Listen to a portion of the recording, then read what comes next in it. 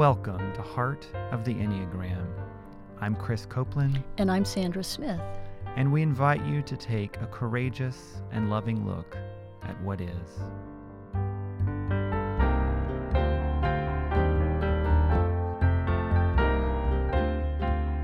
The Enneagram is just a map. It's not the territory. And you have to learn how to navigate that territory with the support of a spiritual orientation, from my perspective, a spiritual orientation and a psychological one.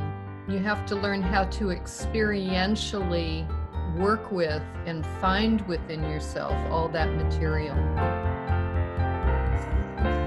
Chris, hi there. It's good to be with you once again in Elder Wisdom season. That's right. Thanks, Sandra. Yeah, in season 5, we are together to listen to some amazing folks reflect on their wisdom about life, about spirituality, about how the Enneagram intersects with all of that.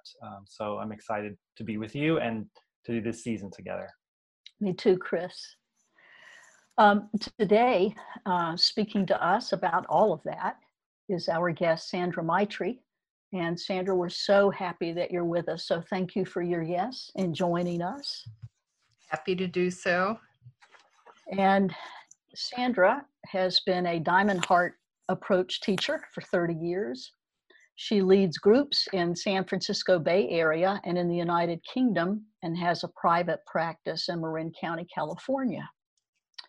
In the early 70s, Sandra learned the Enneagram as a student of Claudio Naranjo, MD, in his original SAT group in Berkeley, and was in that group along with Hamid Ali, whose pen name is A.H. Almas, and he's the founder of the Diamond Approach.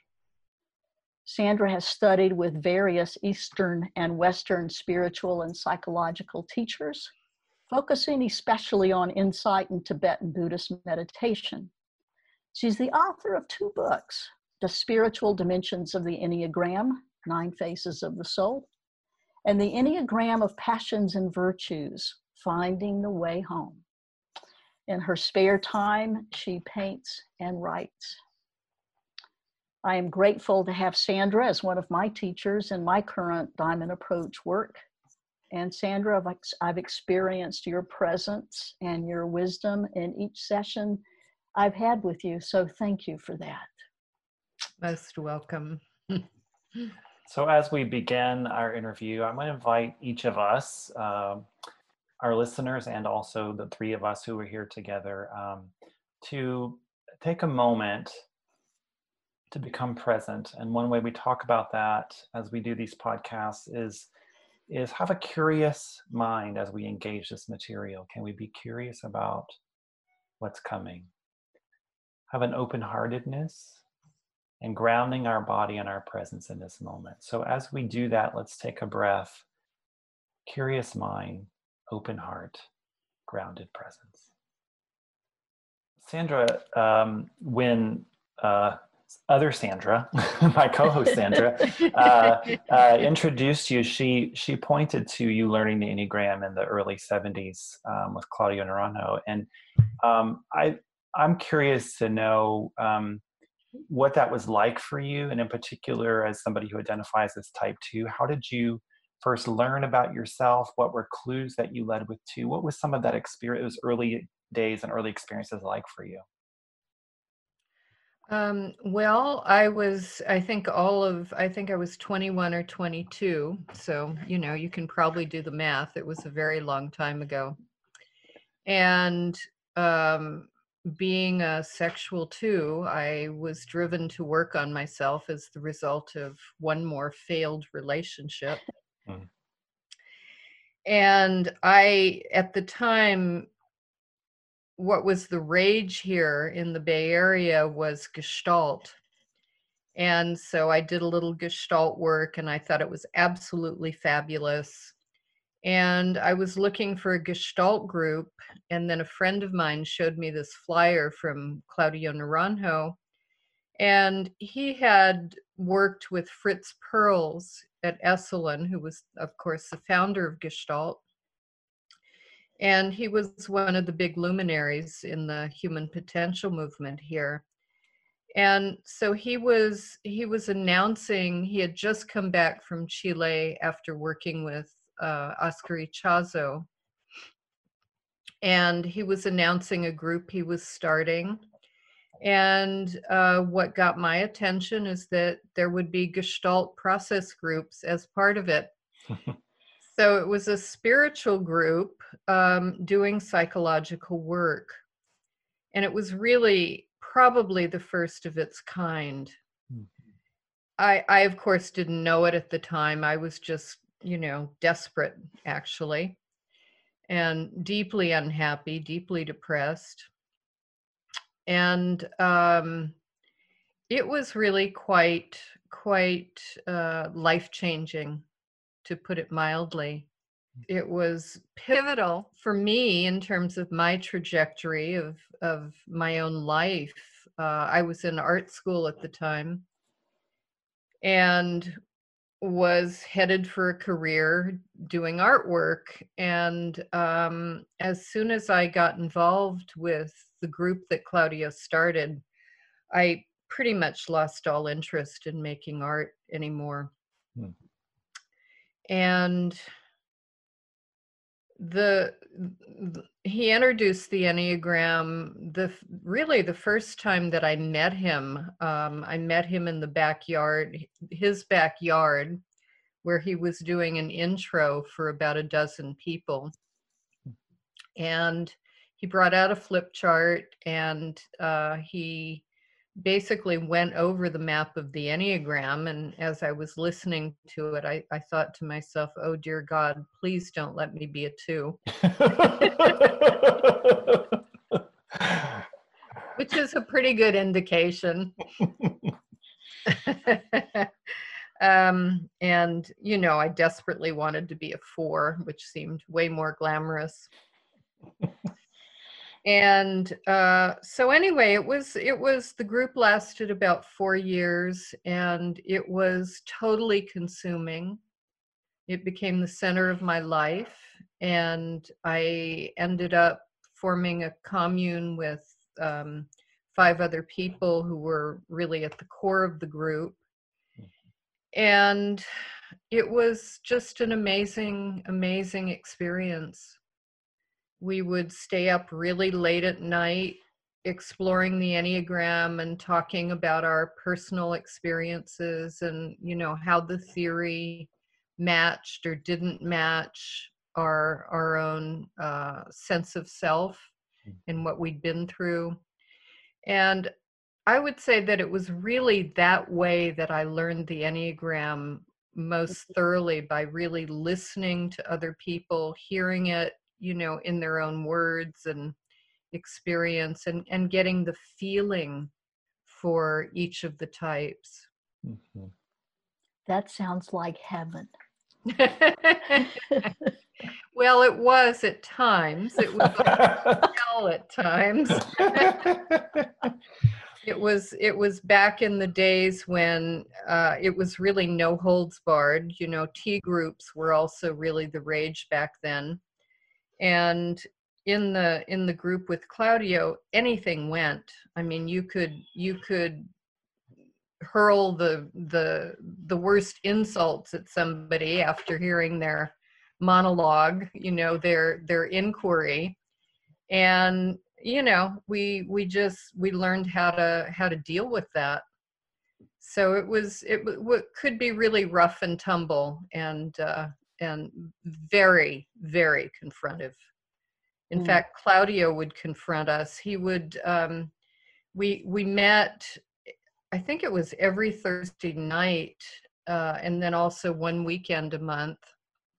So it was very intensive.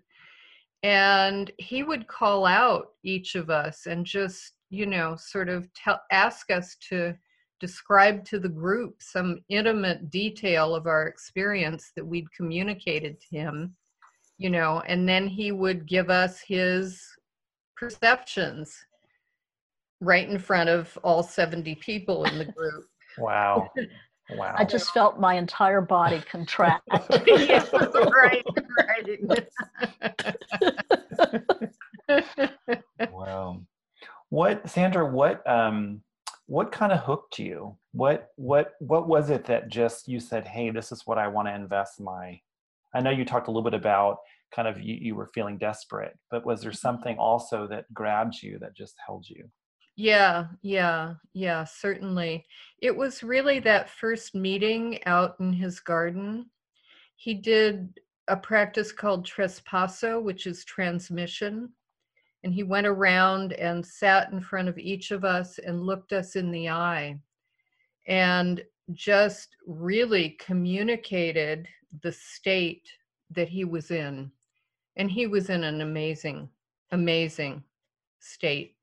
So it was the first transmission I'd ever received.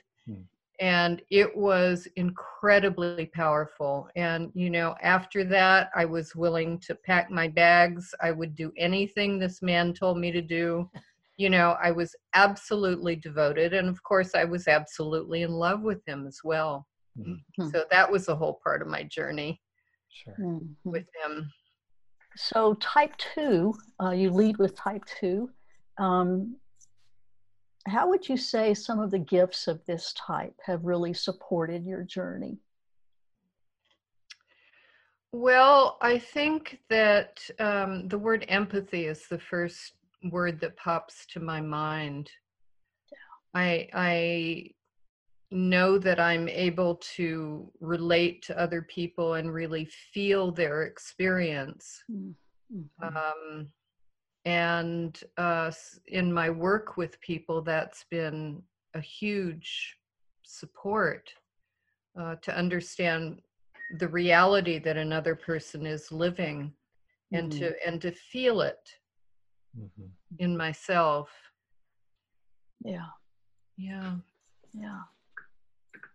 Sort of maybe a counter to that is, where has the two, have you noticed it tripping you up some or getting you a little bit in trouble in your life as you reflect on it?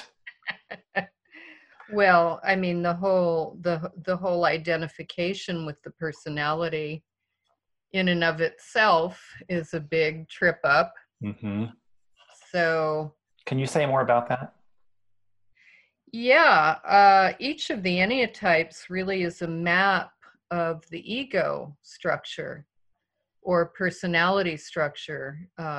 Personality is a word that came through, I think, through the Gurdjieffian tradition, which means basically the same thing as the ego structure. So I use those two words interchangeably. And so it's really a map of not what we are, of really what we are not as a soul, although the pattern certainly has shaped our consciousness. Mm-hmm. So from my perspective, whatever our enneatype is, as long as we really believe that that's what we are, we're trapped. We're not free. So that said, specifically for me as a 2, what's been the biggest challenge has been the tendency toward dependency on others, looking to others as being the source or the star, and not recognizing myself, but becoming in the thrall, really, of powerful, significant, charismatic others.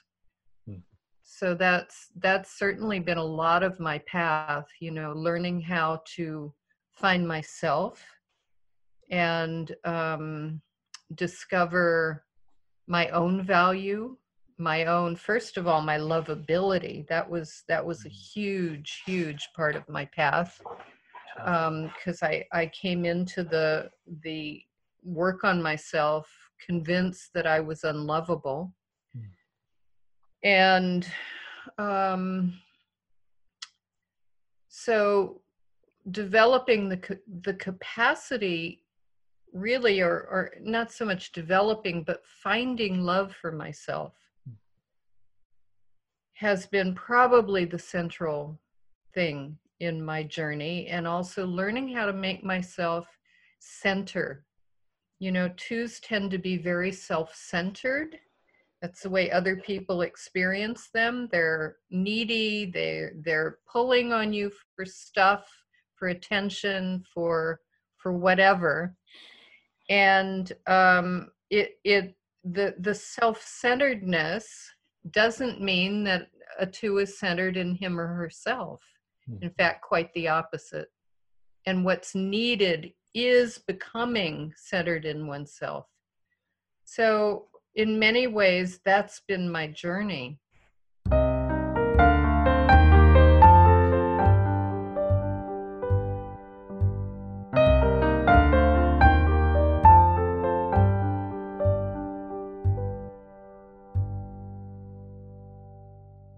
With the Enneagram, and the three of us know this, as do many, it's a map.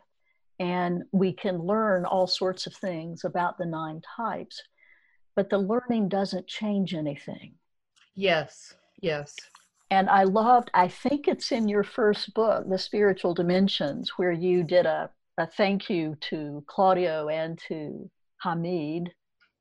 And I can't remember your exact words, Sandra, but the doorway that Claudio, can you name that again? Thanks to Claudio for opening the door or showing you the door. Yeah. And also I dedicated that book to Oscar, the man behind the door. Right. And to Hamid, who's taught me how to walk through it. And it's that walking through it that would be then the practices. Yes. Of finding your center. Yes. So I think that's really important what you're saying. And I think a lot of people in the Enneagram community lose track of that the Enneagram is just a map. It's not the territory. And you have to learn how to navigate that territory with the support of a spiritual orientation, from my perspective, a spiritual orientation and a psychological one. You have to learn how to experientially work with and find within yourself all that material. And for so many people, it just stays a head trip. Yeah, Sandra, I wonder what practices that you have found supportive for you as you have experienced this, as you have come to that centeredness. Spiritual practices, psychological practices, what have those been like for you? Yeah, well, certainly meditation has been a big part of my journey. I intensively practiced Vipassana, Theravada meditation when I was in my mid-20s, I guess late 20s. This was after the work with Claudio. And I lived at a Buddhist meditation center in England for 2 years and did tons of practice. So that really supported me in learning how to disengage from my inner content, my storyline, my mind, all the, what Claudio called chichareo, all the noise in the head. And I've also done a lot of Tibetan meditation, Mahamudra and Dzogchen, which are very, very important to me and have been very valuable on my journey. But one of the things I discovered is that meditation alone doesn't help resolve the personality structure. It really just helps you learn how to disengage from it and discover what else is here. But for many people, it just leaves the whole ego structure totally intact, you know, so you're just kind of bypassing it, learning how to move around it rather than through it. And that was really what I've learned from Hameed, the founder of the Diamond Approach, whose to me really major discovery that's the cornerstone of the Diamond Approach is that if our personality, our ego structure is an illusion, as all of the ancient spiritual teachings say, they say it has no ultimate existence and so forth, then if that's the case and it feels really real, then if we feel into it and penetrate it experientially, then we stand a good likelihood of being able to discover what it's made out of and move through it. And that's the whole practice of inquiry in the Diamond Approach. It's learning how, first of all, to really show up and get present. You know, most of us are completely consumed with what's going on outside of us, or whatever inputs are coming in, or the thoughts in our heads, you know, or whatever, but we're not turning our attention toward our bodies and our consciousness itself. And learning how to do that is really the first step. And then learning how to navigate through what we find when we really land inside of ourselves. Both of those are the two key factors of the Diamond Approach. So learning how to skillfully inquire into the content of our consciousness is a major, major practice. I continue to be amazed that at age 21 or 22, you began this journey with Claudio. You just had this real desire to know, to seek, it seems like. It wasn't, for me, it wasn't conscious, Sandra. It wasn't a conscious desire. It was more, I think really I was called. I think that's the truth of it. I think that the universe had plans for me. And I was not really on board, to be quite frank about it, until I was in my 40s. You know, and then I started to feel actually the spiritual drive inside of myself. But up till then, it had been more aversion and wanting to get rid of my difficult patterns and my neurosis and all of that, and just really wanting to be happy, which I wasn't for many years. Thank you for sharing that. I love that calling. Yeah, I was thinking that the Enneagram has been such a core part of your calling and your vocation. And part of what I wonder is, like, what led you to write the books that you wrote? What was sort of the process and that calling? Yeah. Well, my first book was actually an outgrowth of Hameed's book, Facets of Unity, which I was the first editor of. And the editorial board, when the book was completed, asked me if I would write an appendix about the 9 types. And I said to them, this is not an appendix. This is a book. Yeah. And this was during the 80s, and the Enneagram was, I think the wave had crested a bit, and it was a little bit on the downside of the popularity of the Enneagram. But what I had seen was that the Enneagram had gotten popularized for just the psychological dimension of it. And to me, that was so contrary to the purpose of it, as I had learned it from Claudio, which is as a tool for inner work, for spiritual work, a tool to move beyond our Enneatypes, not to dive more deeply into our psychology. So I just felt like, and that's really why I named my first book what I did, to bring back the spiritual dimension and integrate that into the understanding of the Enneagram. So that was my intent. Mhm. You know, and the second book was to help people use the map really to understand what transformation could look like. I'm working on one now about what I've seen about the biggest stumbling blocks for each of the types. Mm, So we'll see where that goes. mm. Wonderful. Yeah, I can't wait for that one, I think.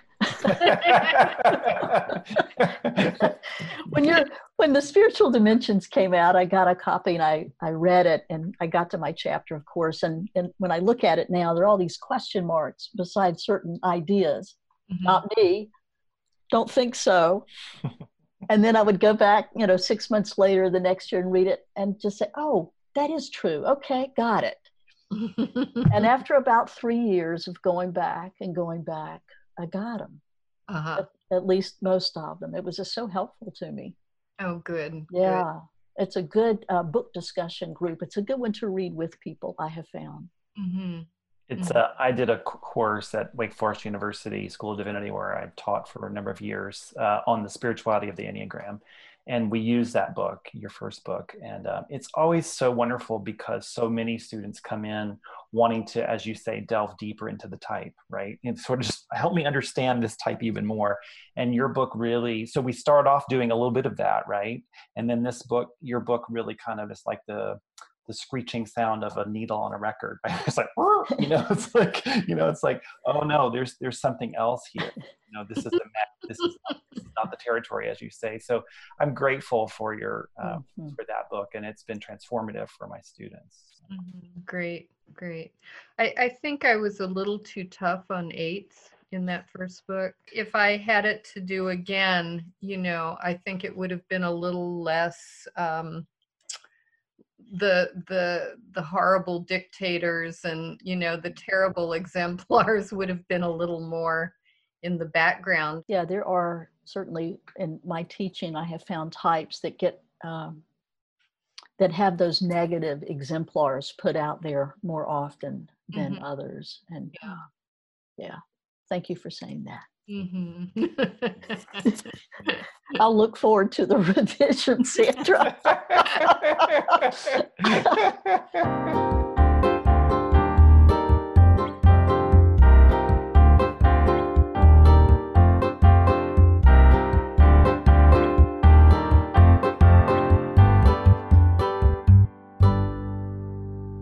If you had an hour to spend with your 25-year-old self, what would you tell her, given where you are today? Oh boy, that the resolution is turning toward myself and learning to open my heart to what's here instead of having my heart closed to what's here. That's really the main thing. The other question that comes in, it might be the same response or a nuanced response, but given your life's journey, you've had a rich life of experience, Sandra. What do you know now? I know true nature. I know. I mean, fortunately, that's become bedrock for me, and so any knowing that I have really emerges out of that connection. And I think I've learned a lot about people. And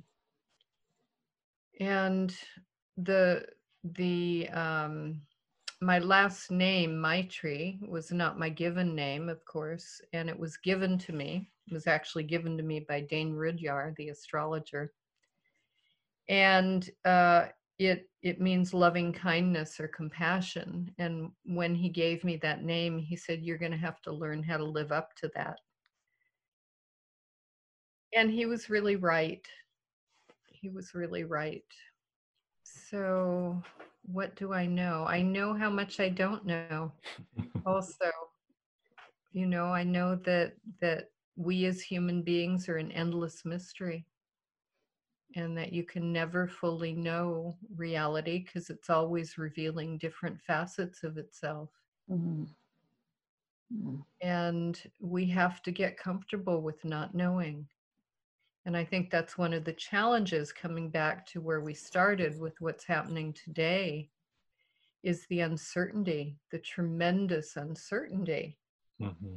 We have no idea after we come out of isolation whether the things that we're used to in our lives are going to be there anymore. And that's really huge, not to mention just so much other dimensions of uncertainty that are going on right now. Like when will we be able to safely leave our homes, and what's the world going to be like when we do emerge? So I think it's a matter for many people of really getting comfortable with not knowing.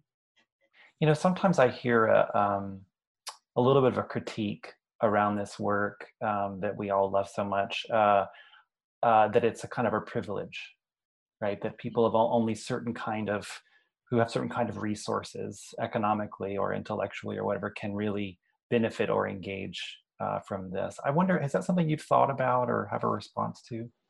Yeah, certainly that comes up from time to time in the groups that I lead, questions about that and concerns about that. And I think it's true.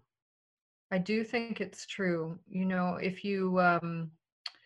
uh, if you're familiar at all with Maslow's work and his levels of, I can't remember what he called them, but they're different levels of what becomes accessible to people depending on what their primary struggles are all about. And so I do think that inner work requires a certain covering, as Claudio used to say, of the instincts, of our instincts. In other words, not being concerned about self-preservation, whether we're going to survive or not, financially or racially or, you know, in any other way. And we need to have reached some kind of social satisfaction where we feel like we're a part of some kind of community, we have a place in it. And as I say that, I realize that that's a lot of what the racially persecuted people are really crying out for, both those things. Mm-hmm. And then we need to have good relationships, or at least satisfying relationships, good enough relationships with others, where we feel seen and heard and gotten and so forth. And of course, that's another part of what the eruptions are all about today. So I think that, and certainly when I watch the news and I hear about all of the tragedies happening in Syria, in Yemen, you know, in Afghanistan, in the people going to the market and not knowing if they're going to get blown up or not. It's a very different world that we live in. And it's not the same world that everyone lives in. And so all of that being said, I think there's a place in humanity for all those different levels of struggle and of engagement. And I think that those who are called to do inner work are performing a function for the whole fabric of humanity, whether the fabric knows it or not, whether it's acknowledged or not. But I really believe it has an effect. There's been there was a theory put out that I heard a number of years ago about the tipping point in collective consciousness. And it's actually a very small percentage. It was something like 3%. And so to me, that's really what people who are engaged in inner work are doing. You know, they're engaging in a level of endeavor that is more and more widespread since the 60s. I think that is one positive outgrowth of the 60s, that consciousness and working on yourself. I mean, mindfulness is now a normal word. You know, you find it in the New York Times. And back in the day, nobody except Buddhist practitioners would use that kind of language, much less have other people understand it. So there's been a seeping into the popular culture of spiritual ideals. Not that most people really dive deeply into that pursuit, because I think it really takes a certain kind of person to do that, and a certain kind of willingness or desperation, depending on which side of the coin you look That's at. That's right. Mm-hmm. You know, when we talk about welcoming all of who we are, which is that kind of inner work, once we do that, we can welcome the other as they are. Yeah. And it feels like just doing my own inner work is a form of justice making in that sense. Yes. Yes. Yes. That I put up fewer barriers and fewer barriers. Yes. Yes. And I'm going to say something that might be politically inappropriate right now. But one of the things that inner work does is it teaches us that we are not our bodies. You know, we are not the color of our skin. We're not male or female fundamentally either, ultimately, you know, any more than we're our enneatype. Mm-hmm.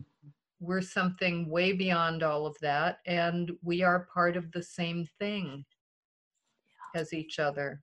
And I think even biologically, that's pretty clear. First of all, we're all descended from the same ancestors. I think there was something like a group of about, maybe it was 100 people. I can't remember what the anthropologists have postulated, or the geneticists, but that, you know, we're all descended, every single human being, from really just a few families of the original human beings. Mm. And that what separates us and what even makes our skin color different is such a minute number of chromosomes in our body, Mm-hmm. that, you know, it's really infinitesimal compared to the whole, that makes us more the same, you know. So I think we can realize that directly in our experience and know it and relate to each other from there, instead of just seeing the surface of ourselves and of each other. I sense in you a transparency, Sandra, that's just there. And I've just in this interview wondered if, when you land in humility, whether you're a two or anyone, if transparency doesn't spring from that ground. But that's my witness of you in this interview, and in times before. There's a transparency in you, so you're a real teacher in that. Mm-hmm. Thank you. Yeah, thank you. Well, Hamid was really my teacher around that. You know, one of the things that he always says is that the best protection is to be completely open and have nothing that anything can stick to. So really, transparency is the biggest defense, if you want to look at it like that. I love that. I love that. Because what we are is indestructible. Well, Sandra, thank you for this time. What a gift to be with you and to hear your wisdom and to feel your centeredness. Thank you. Most welcome. So with heartfelt gratitude, I'm Chris. And I'm Sandra. And we invite you to continue to take a courageous and loving look at what is. We want to thank all who've made this podcast a reality, including Wake Forest University Program for Leadership and Character for their financial and institutional support, Sally Ann Morris, who created our theme music, and Logan Greenhall, who's been a great website guru for us. Also, thanks to Eric Merle for his quality editing expertise. Special thanks to the Narrative Enneagram and our mentors, Helen Palmer and Dr. David Daniels, its founders. And of course, a big thank you to all of our guests. For more information about this podcast and how to get a copy of our book that serves as a companion for deepening personal and spiritual growth, visit heartoftheenneagram.com. And be sure to click the subscribe link so you don't miss an episode. In the days that lie ahead, may your mind be curious, your heart courageous, and your presence compassionate.